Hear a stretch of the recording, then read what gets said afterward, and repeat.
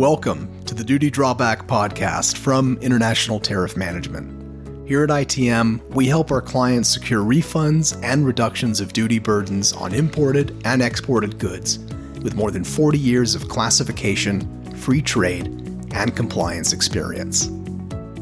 In each episode, we explore real-life examples of how companies are taking full advantage of numerous programs in place for both importers and exporters, and how these little-known programs can yield substantial returns to their bottom lines.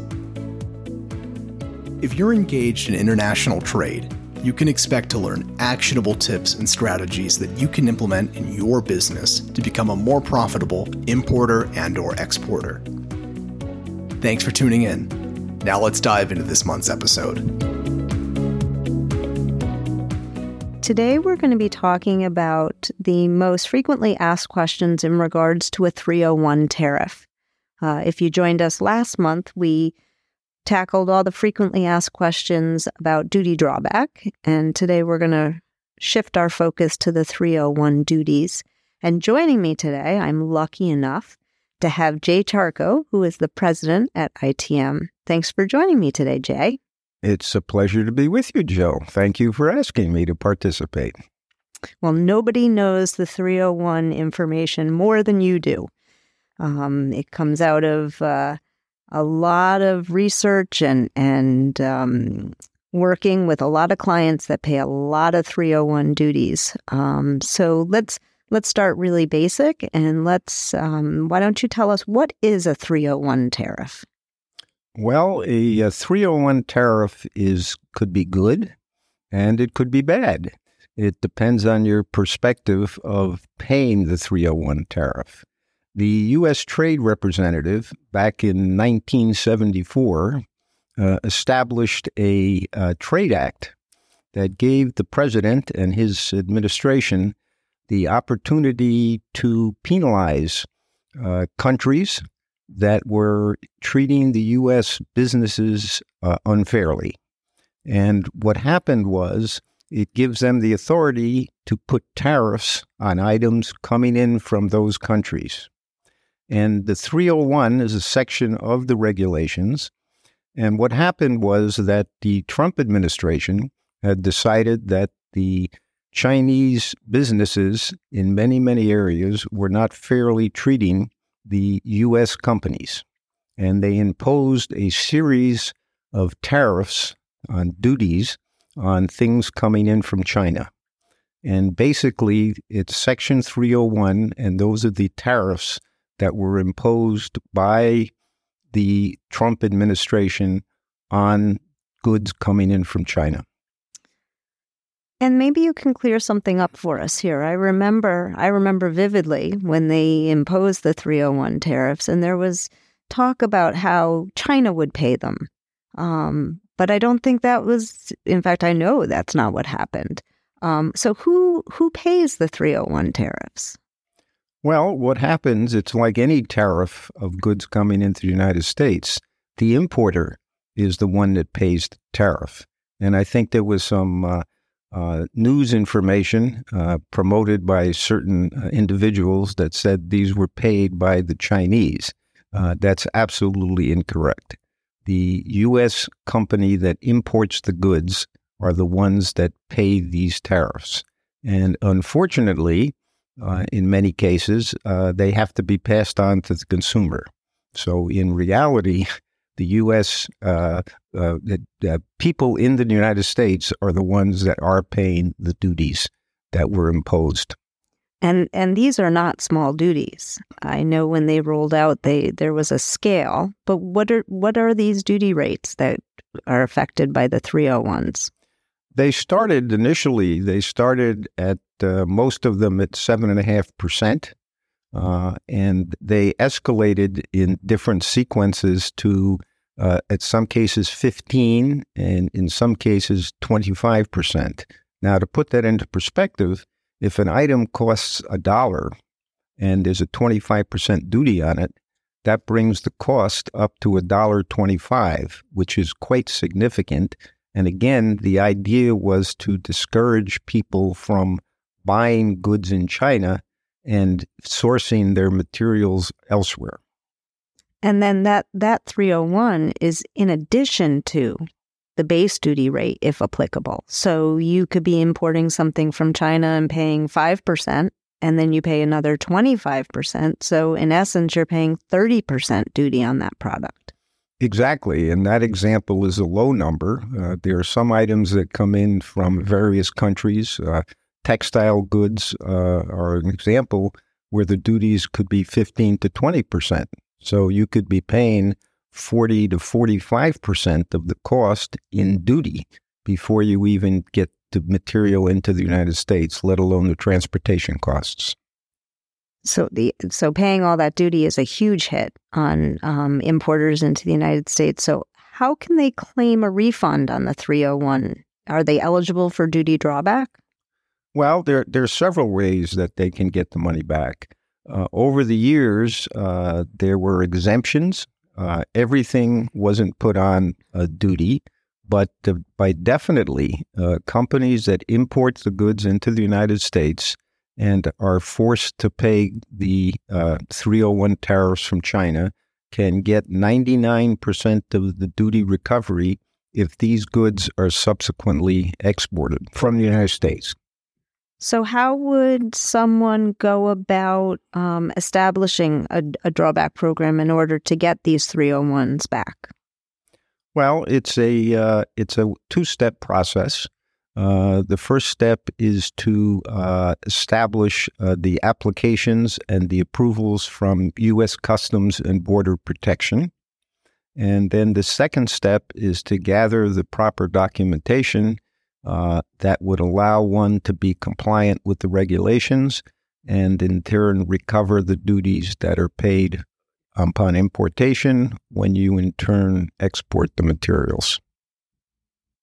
And then what do you see for the 301s going forward? So when they initially rolled out, there was some thought that they would be temporary and then they would be lifted. Here we are 4 years later, and we're still paying the 301s. What do you think the future holds? The future for the 301 tariffs, probably in the foreseeable future, they will continue. The relationship between the United States and China has gotten worse. The Chinese have in turn decided that they want to have a larger battle with the United States economically, and they are doing things that are not beneficial to the U.S., and therefore the United States will probably keep these tariffs in place for a long time. The solution is that many, many companies in the United States are resourcing their goods outside of China. But as you pointed out, Joe, in the interim, if people are paying the duties for Chinese goods and in turn can export them, duty drawback is a great opportunity to recover as much of the duty as is allowable under the exportation. Right. So a lot of the companies that are, for lack of a better word, stuck sourcing their products from China, and they're paying these huge 301s on top of their base duties. If they're exporting their goods, they can claim drawback and they can get that back. Absolutely. And it's a big number. We've been doing drawback for companies for many, many years. And there are two levels. There are companies that have always sourced goods from China and are now being able to get those duties back. And there's companies that had never paid a duty before. There are, you have to understand the tariff, but many items come into the United States because of what they are, duty-free.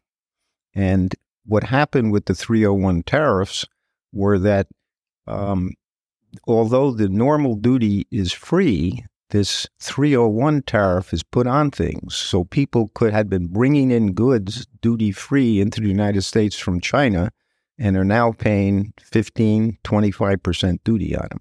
These people were probably not even aware, because drawback was not an opportunity for them in the past, to take advantage of the duty drawback regulations. And if you're if you're importing from China and you're paying a 301, I know that we talked a little bit about exemptions, but what are exclusions in regards to the 301s?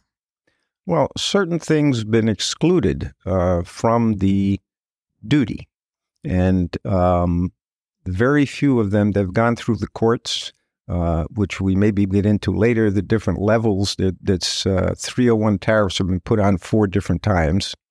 And many of the people in the United States have been fighting these tariffs. There's many companies that decide they don't want to source from another country, and they want to get this exemption, this elimination of their tariffs.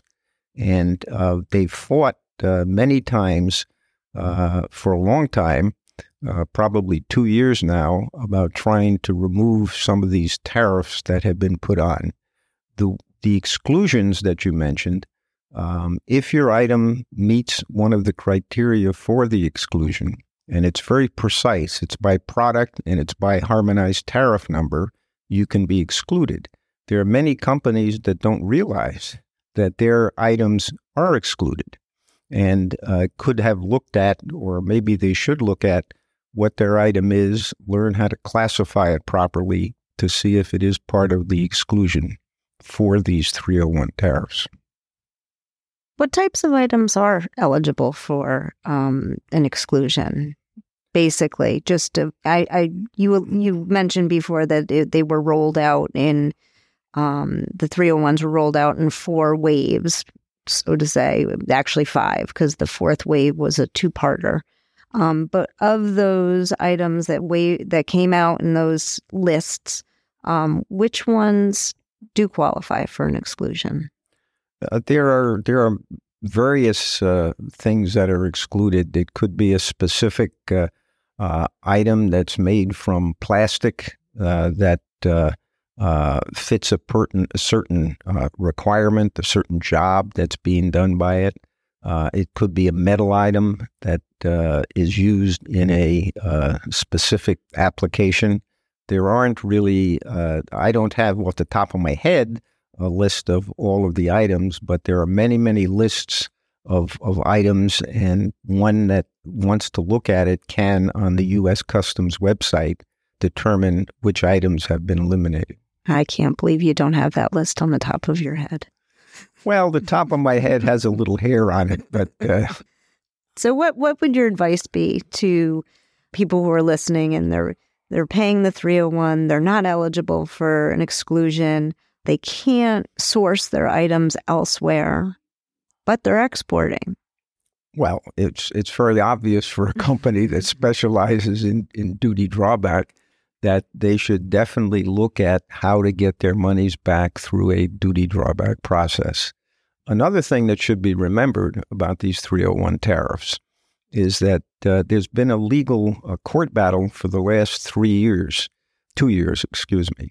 and companies have tried to get exclusions and get the elimination of the 3rd and 4th rounds of exemptions. And the government, there's been a case with the Court of International Trade that has just ruled with 3 judges. They've ruled against the claimants, and which means that these duties are going to stay in place. And many of these companies had thought they were going to get the exemption, and it's not going to happen. And these companies, if any one of these listeners are ones that had paid these duties, I would strongly suggest that you start looking at duty drawback, because if you do that, drawback allows you to go back 5 years.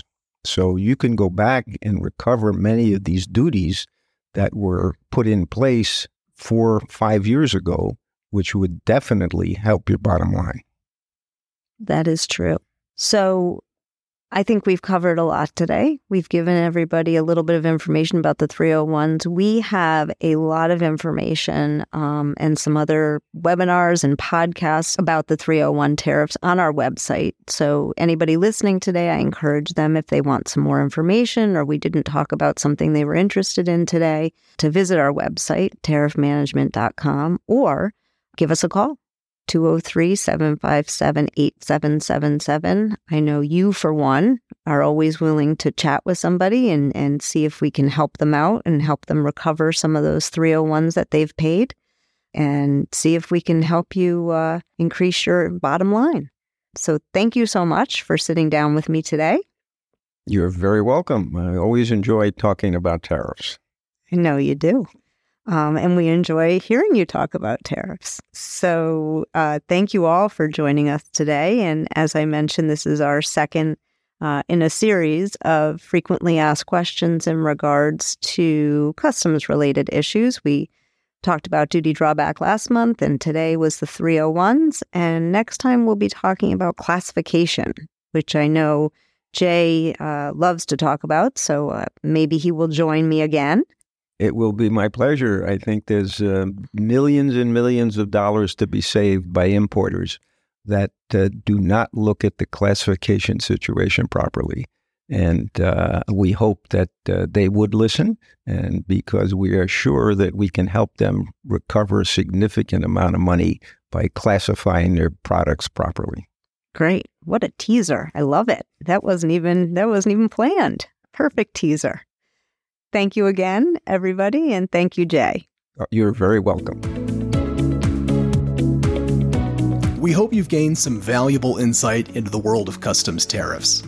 With all the supply chain challenges the world is facing, our aim is to maximize your duty drawback dollars and boost your bottom line. We hope you'll subscribe to our podcast to stay current with each new episode, in which we'll unveil numerous ways to improve your international trade profitability. Thanks for listening.